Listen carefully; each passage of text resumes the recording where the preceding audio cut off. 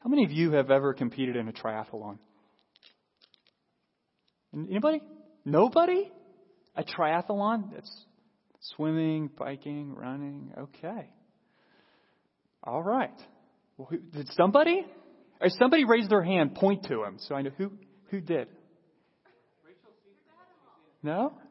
Okay. Rachel Seifring. Anna Rognes. Yeah. Okay, a couple. Well, for all the rest of us, there are triathlons at different lengths. But probably the most infamous triathlon is the Hawaii Ironman. If you're not familiar with that, what that entails for men and women, which I would argue has to be like the world's most grueling sporting event, is this. It's a 2.4-mile ocean swim in the Pacific with currents and all that goes with that. A 112-mile bike ride in the blazing sun over lava. And then, like when you're done with that, you just think, I am so chipper right now. You run a 26.2-mile marathon. Yes, it's tiring just to think about. And I learned, so I was looking into this week, partly because I thought there was an illustration for the sermon, partly because I thought, there's something within me that says, just because it looks hard, I want to do it. But I learned that no worries. Lisa. I learned that the world record for all of that, I know, right? Sabbatical, Ironman.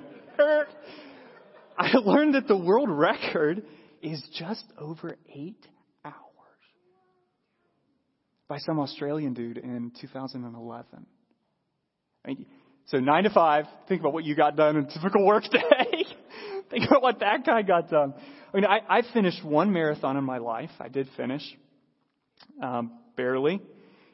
And it just about did me in. I remember crossing the finish line and literally, like, parts of my body were just shutting down. I'd be like, wow, I can't even, like, move my leg. I'm just sort of walking and it's, like, bent like this. And that's awkward. Just shutting down. And I can't imagine doing that after all the swimming and biking. And, people have finished Ironmans. Thousands of people in some ways. So we know it's humanly possible, but I think there has to be, I can only imagine, how many points are there along the way in an Ironman when you have to think, I wonder if I'm going to make it? I can't imagine. I think I'd be thinking that after like mile 1 of the swim. And because other people have finished, you know that endurance is possible. But because you know yourself and your own weakness to some level, you start to wonder if finishing is going to be impossible for you. And I think, folks, that many times the Christian life can feel like that. You believe God is real. You believe God is good. You believe God's in control. And then suffering hits you square in the face. And not just once, but, again and again. And it just feels like suffering wherever you are. It's finding you and grabbing you and just popping you over and over and over again. Troubles multiply against you. Sorrow and anxiety begins to overwhelm you. Maybe some of that suffering is your own fault. And you know that. Maybe it's not your fault. But either way, it's really hard for you not to lose heart, not to get discouraged. Maybe you feel like a failure or like giving up. And if you haven't hit those points in your life, friend, I just want to warn and prepare you. They're coming. They're coming. There will be points in your life when you're going to be tempted to lose heart or call it quits.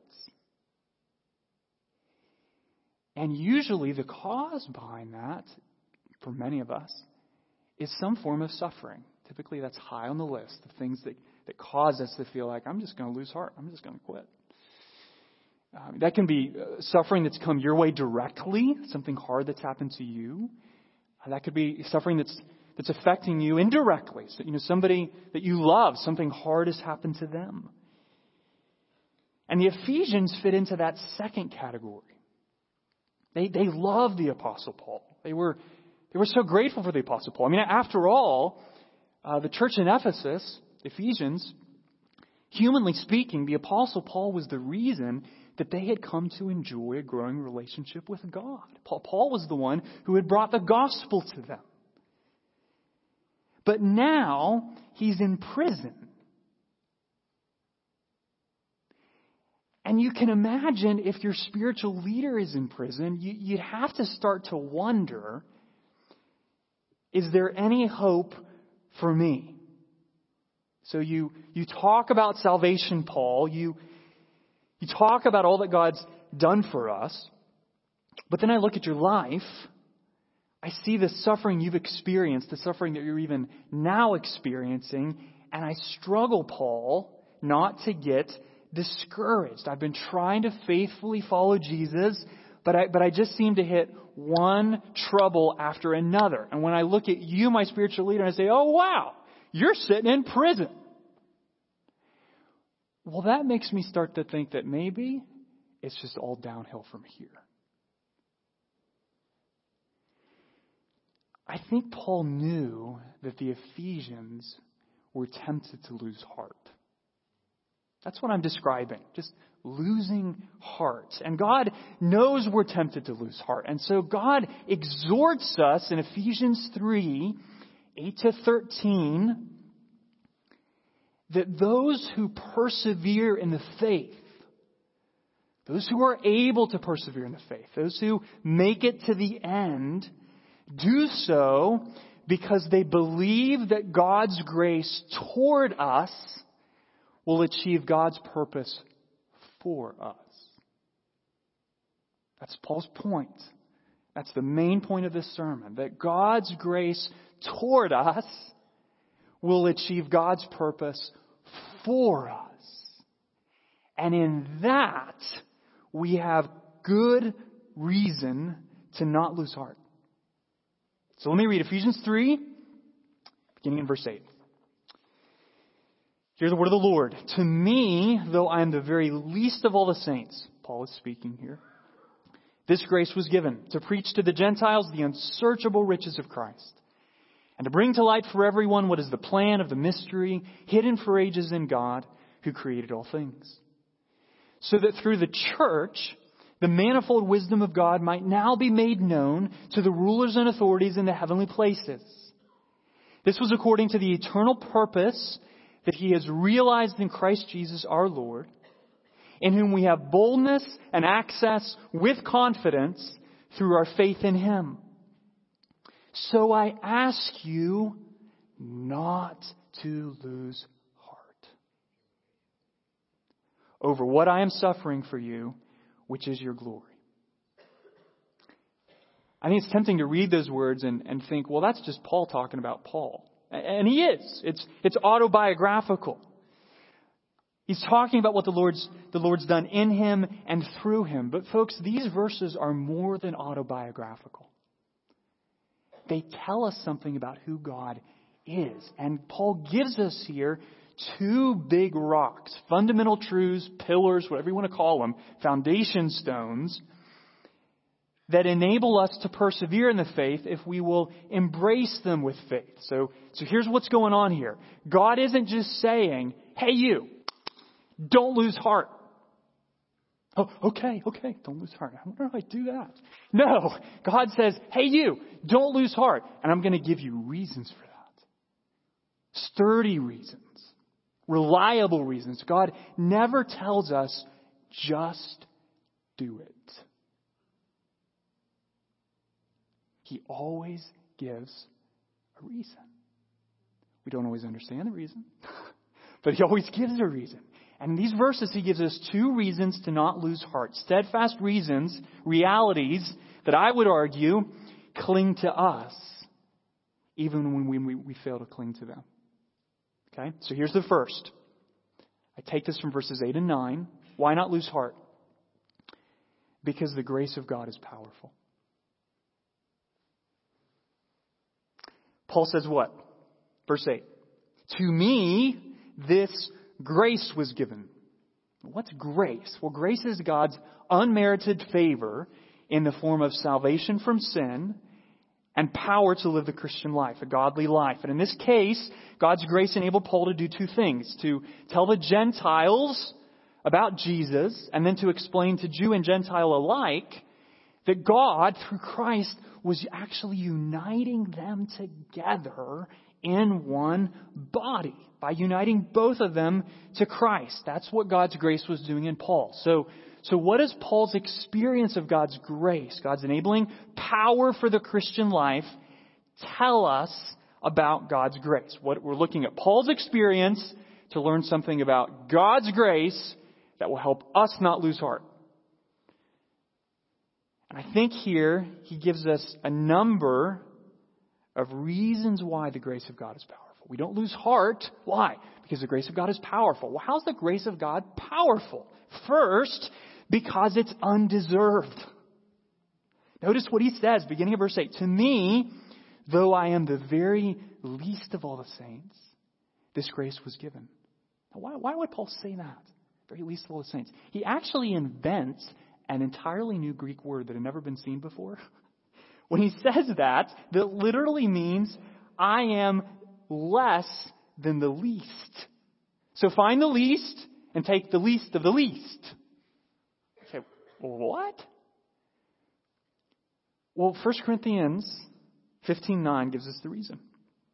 Why would Paul say that?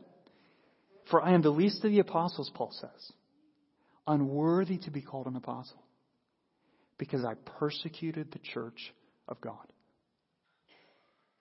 Or as Luke writes in Acts 8, where he refers to Paul by his first name, Saul. But Saul was ravaging the church.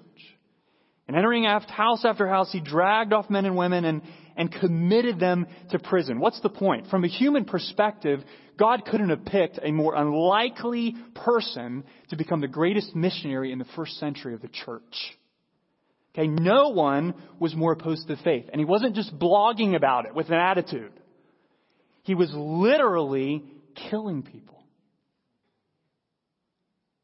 He was doing what we shudder at seeing go down in Syria. And not that far from Syria. He devoted his life to eradicating and murdering Christians. So if anyone was going to get struck by lightning, it should have been Saul. So what did God do? I'm going to make that man a pastor.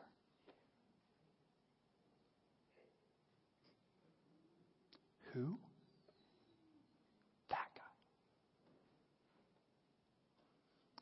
For he's a chosen instrument of mine to carry my name to the nations. Friends, I wonder how many of you look at your life and conclude, I am way too messed up for God. I had my chance and I blew it. He told me what to do and I didn't. And so you sit there convinced that what little hope you had to experience the favor of God has come and gone. You don't need someone to convince you that you're the least of all the saints. You're already convinced in your own mind that you don't even qualify to be a saint.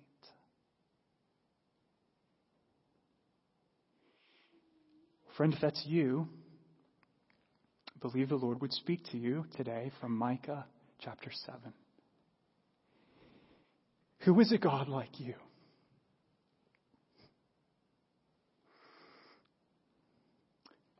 Pardoning iniquity and passing over transgression for the remnant of his inheritance. He does not retain his anger forever because he delights in steadfast love. He will again have compassion on us. He will tread our iniquities underfoot. You will cast all our sins into the depths of the sea. Friend, the track record of your life doesn't qualify you to receive the grace of God any more than it did Paul. And if God would pour out grace on a man like that and make him a pastor, then do you really think there's anything you can do to deserve God's favor? The whole point of it is that it's a gift. It's a gift. It's undeserved. Well, what makes the grace of God powerful? The fact that it's undeserved. That's the first thing. And second, it's powerful because it's inexhaustible. So it's undeserved, it's inexhaustible. Look back at verse 8. They just keep getting better. Paul says to me, though I'm the least of all the saints, this grace was given to preach to the Gentiles the unsearchable riches of Christ. Don't move quickly past that. In other words, you can't exhaust, what's he saying? You can't exhaust the grace of God in Christ any more than you can deserve the grace of God in Christ. The grace of God in Christ, as Paul says, is unsearchable, inscrutable, or fathomless. Many of you probably know that the deepest point on earth is a place called Challenger Deep in the Mariana Trench in the middle of the Pacific Ocean. And in 2010, the United States Center for Coastal and Ocean Mapping measured its depth, get this, at approximately 36,070 feet. It's a trench in the middle of the Pacific Ocean. Okay?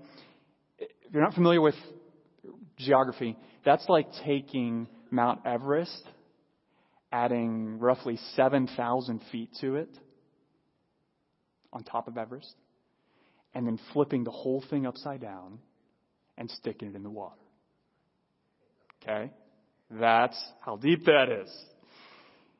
And if any part of Earth would be unsearchable or fathomless, you would think that the Challenger Deep would qualify. But in 1960, and then again in 2012 was with James Cameron of all people, a man, in 1960 it was a small group, went down in a submarine to the bottom of that trench. Yeah, crazy. So what does that prove? What does that prove? Besides the fact they're crazy.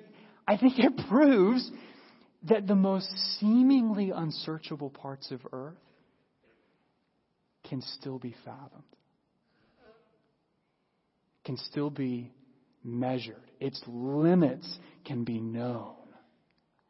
Its borders can be defined.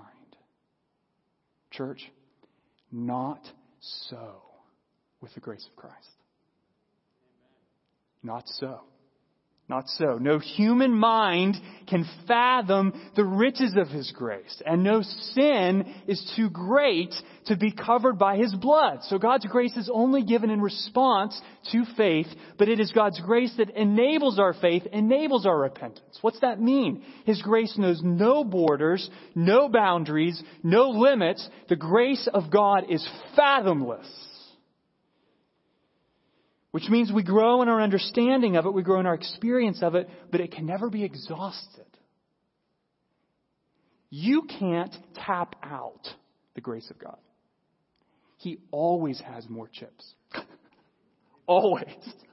Which is why Paul says in Romans 5:20, where sin increased, grace increased all the more. Or as one man once said, I love this, there is more grace in Christ than sin in us.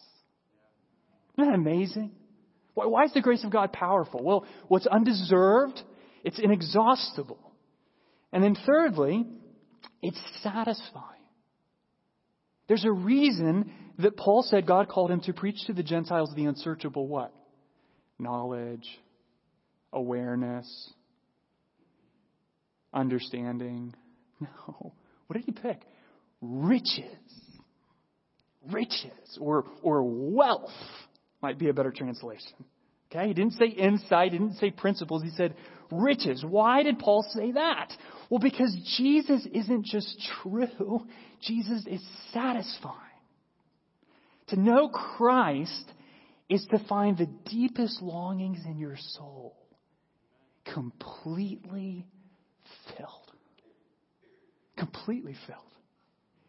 And Paul's experience in that regard wasn't unusual. Don't let yourself think, Well, Paul sort of, maybe he was taking something or on something. He just had this like crazy spiritual experience. I don't know about him, but I've never felt that. Well, King David felt the same thing centuries beforehand. Psalm 16:11. What did David say? You make known to me the path of life. In your presence, there is fullness of joy. At your right hand are pleasures forevermore. Friend, I don't know what brought you joy. Maybe it was just momentary joy this week. But I want to tell you, I want to remind you, I want to teach you that there is no sexual pleasure or chemically induced pleasure or travel destination or bucket list possession that will ever compare to the joy of knowing God. Not going to find it. Not going to find it. Jesus is the pearl of great price. He's the treasure in the field. And there is nothing on this earth that compares to him or can satisfy your soul like he can. Nothing. Remember that, friend, when you're choosing between flipping on the TV or flipping open your Bible, or between reading the newspaper or leading family devotions, or when you're tempted to take another bite, sneak another look, or grab another drink. Jesus is better. He's always better. Why is the grace of God powerful? It's undeserved, it's inexhaustible, it's satisfying, and lastly, grace of God is powerful because it is eternal. Look at verse 9. Paul says what God enabled him, verse 9, to do, to bring to light for everyone what is the plan of the mystery hidden for ages in God, who created all things. That's one of those moments where you can just start thinking, okay, he's just getting all religious on me. Like, Creator, God. How many other Christian words can you throw into one long sentence and watch a preacher sweat and try to figure it out? Well, he's making a really critical point here, okay? Paul's reminding the Ephesians and he's reminding us that God's grace is not plan B or some emergency measure. We didn't force God to be gracious to us by choosing to sin.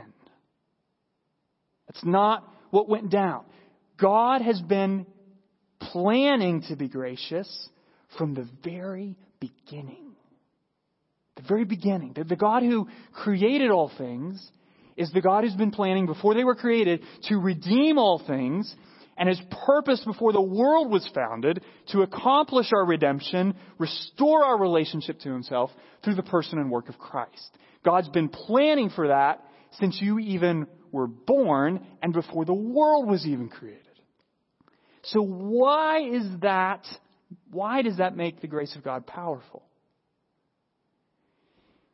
Well, I'd say it this way. It's not as though God's first choice was for you to never make a mess of things and unfortunately need his grace. Nor is it as though God's second choice or backup plan was for you to need a little bit of help to get back on track. Okay?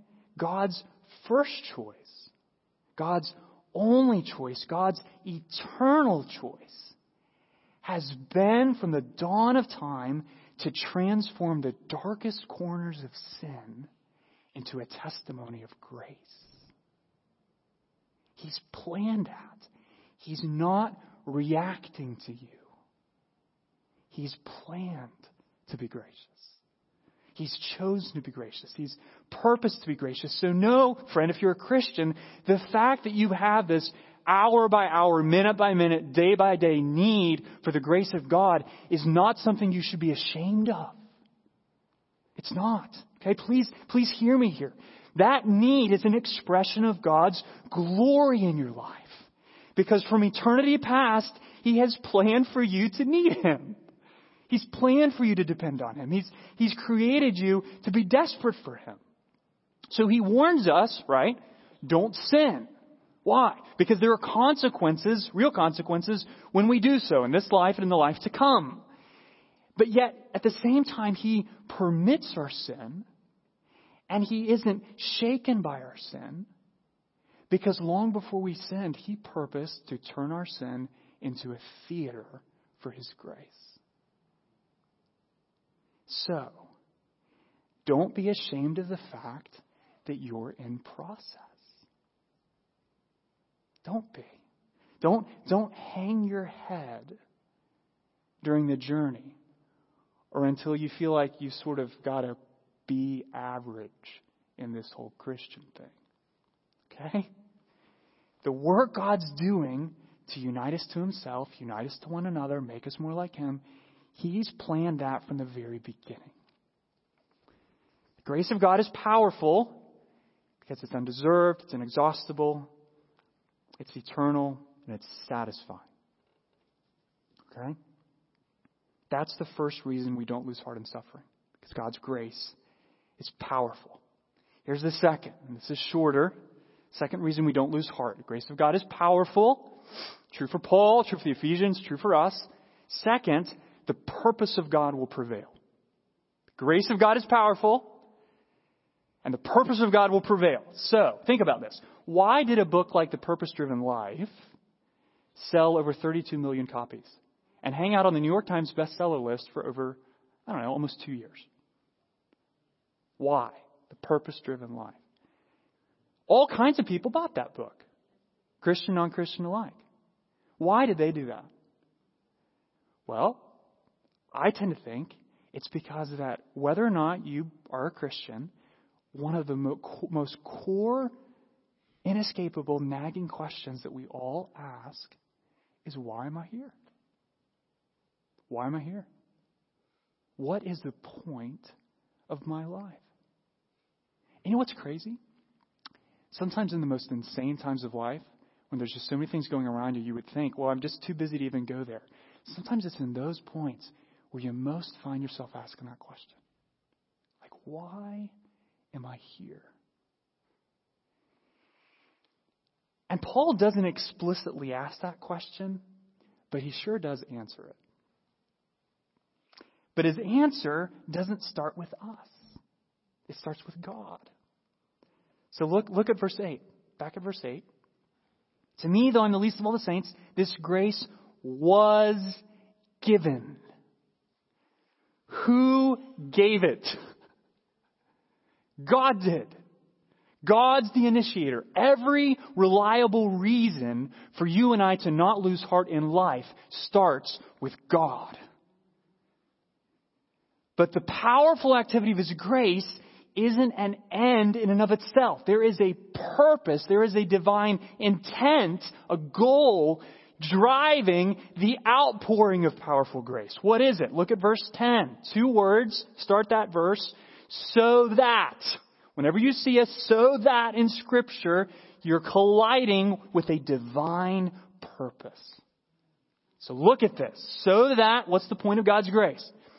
Through the church, the manifold wisdom of God might now be made known. Okay, in verses 10 to 12, God gives us a number of characteristics of His prevailing purpose. And the first one is this. God's purpose is radically God-centered. Now, let me just say this. If you get this, friend, that God's purpose, more than anything else, is radically God-centered, that will change your life. I'm not exaggerating. Why do I say that? Because there is nothing God values more than Himself. There's nothing God prizes more than himself. There's nothing God is committed to in the entire universe or your entire little corner of it more than his own glory. Why? Because for God to love anyone or prize anything more than his own glory in your and I little corners of the universe would be for God to commit idolatry. Because there is no one in this universe and no thing in your little corner of it that is more glorious than God. And so for God to be anything in his purpose less than God-centered would be for God to commit idolatry, no less than it would be for us to commit idolatry. God is in the business of making his glory known, which is why in verse 10 Paul says it is the manifold wisdom of God. That word manifold, in other places, that's used to describe a many-colored robe or a garland of flowers. What's the point? Well, the point is that God's glory is splendid. It's diverse. It's dazzling. It's complex. That's what God's glory is like, and he's committed to making it known. Our glory, our comfort, our convenience and ease are not the center of this universe. God's glory is. It's the first thing we need to see about his prevailing purpose. It's radically God-centered. Here's the second.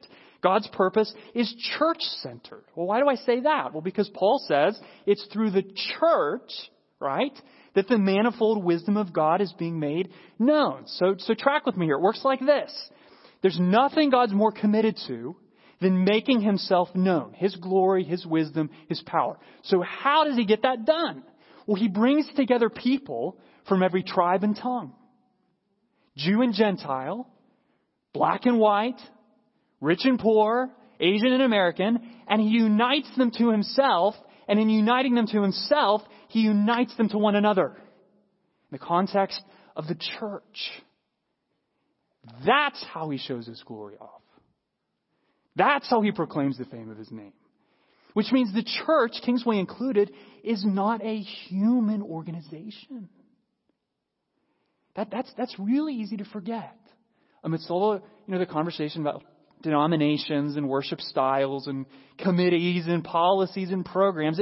The church is not a human organization. It's a product of divine design. But it's not just a product like some sort of next assembly line, next. No, it's the specific intent and goal of the gospel. God's purpose doesn't stop short of creating the church. It culminates in the creation of the church. God's purpose is church-centered.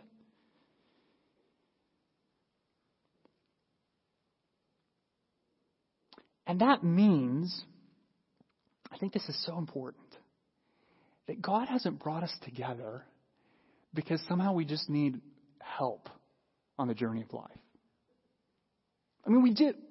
But it's not always brought us together. He's brought us together. He's united us to one another because he's proving, he's displaying, he's proclaiming something through our unity in diversity. And let me tell you, this is a pretty diverse room of people. He's proclaiming something through our unity and diversity that would never be proclaimed if we were apart.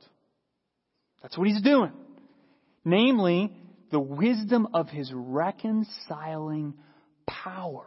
Remember, in the context of Ephesians 3, the mystery that's being revealed is that God could take Jew and Gentile, two radically different people, enemies with each other, and bring them together by bringing them both to himself. And friends, that's exactly what he's doing in this church today. And so if you walk in and look around and think, I'm not like some of these people, guess what? You're in the right place. Because God's whole point and goal is to demonstrate his reconciling power by building something called the church, where he brings and unites men and women, young and old, black and white, in diversity to Christ, so that we could see just how great his reconciling power really is. God's purpose is God-centered, it's church-centered, and then lastly, it's gospel-centered. Okay? It's gospel-centered. And in this sense, God is proving or revealing something through the church that's almost like a movie trailer. It's a preview of coming attractions. That's what the gospel gets done. It builds the church in such a way that the world has a preview of coming attractions, a picture of a reconciled universe. So look at verse 10. Why do I say his purpose is gospel-centered? God's making himself known through the existence and activity of the local church, which is what? An eternal purpose that he has realized in Christ Jesus our Lord. So follow me here. It's the last point, main point I want to make this morning. God didn't entrust his purpose to the church to make his glory known and then cross his fingers. He didn't. He didn't. He knows all too well that we are all too good at making a royal mess of things individually and corporately. So he ordains a purpose for the church, and then he fulfills the purpose he ordains. That's Paul's point. How? Through the power of the gospel. So what does that mean practically? It means that our confidence that God will be made known through our life as a church, and God will be glorified through our life as a church, doesn't come from us and isn't found in us. It's found in Jesus and comes from Jesus. So our hope that God's purpose for our lives will be fulfilled doesn't come from us. That's Paul's point. It is what? Realized in Christ Jesus. Accomplished in Christ Jesus. God planned it from eternity past, and God secured it through the life, death, and resurrection of his Son. So, what do you do with the fact that when you're driving home today, you're thinking, I don't even know what God's purpose for my life is? Matthew said something about it, but I really forget it already. I don't know what God's purpose is, and if I even knew what it is, I'm pretty sure I'm going to botch it. What do you do with that? Well, you do this, friend. You remember that because God's purpose is gospel-centered, that the Father will not fail to give his beloved Son the reward of his suffering. All things will be united in him. All things. And our existence and activities as a church is living proof to every spiritual power, whether good or evil, that there is no separation, no disunity, no brokenness too great for God to overcome. And this church and your life, because of the purpose of God that he secures through the gospel, will testify that a day is coming when disease and division and disintegration will be restored to harmony in Christ. Or, as Peter O'Brien says, I love this, because God's overarching purpose has been fulfilled in Christ, its outworking is certain. Dead certain. So, remember that. Remember that when you feel like your life is a mess and you're tempted to lose heart. What do I need to remember, Matthew? Remember that God's grace toward us will achieve God's purpose for us.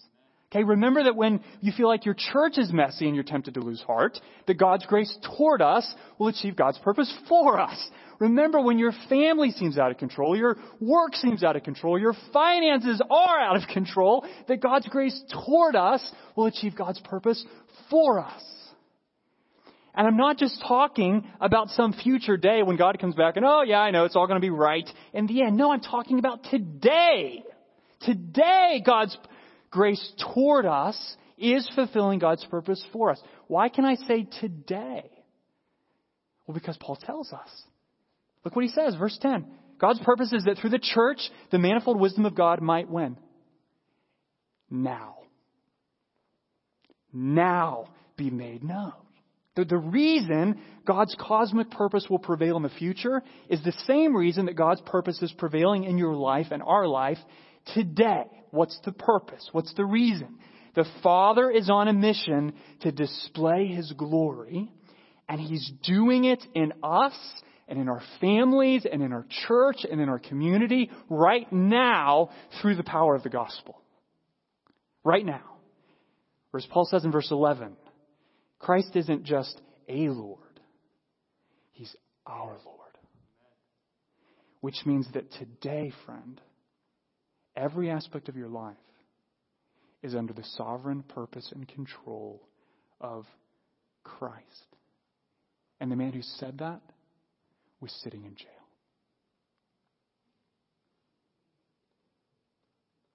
Don't think Paul could say that God's purpose will prevail because he was playing golf. He was in prison.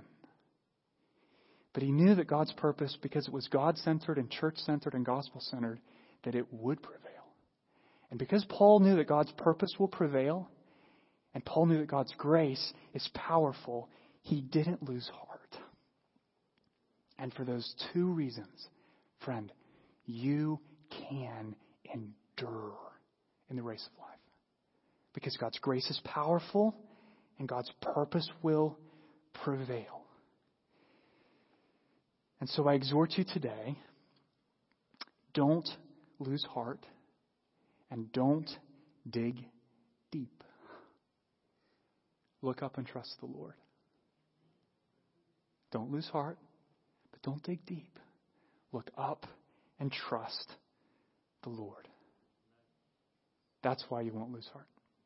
Let's pray.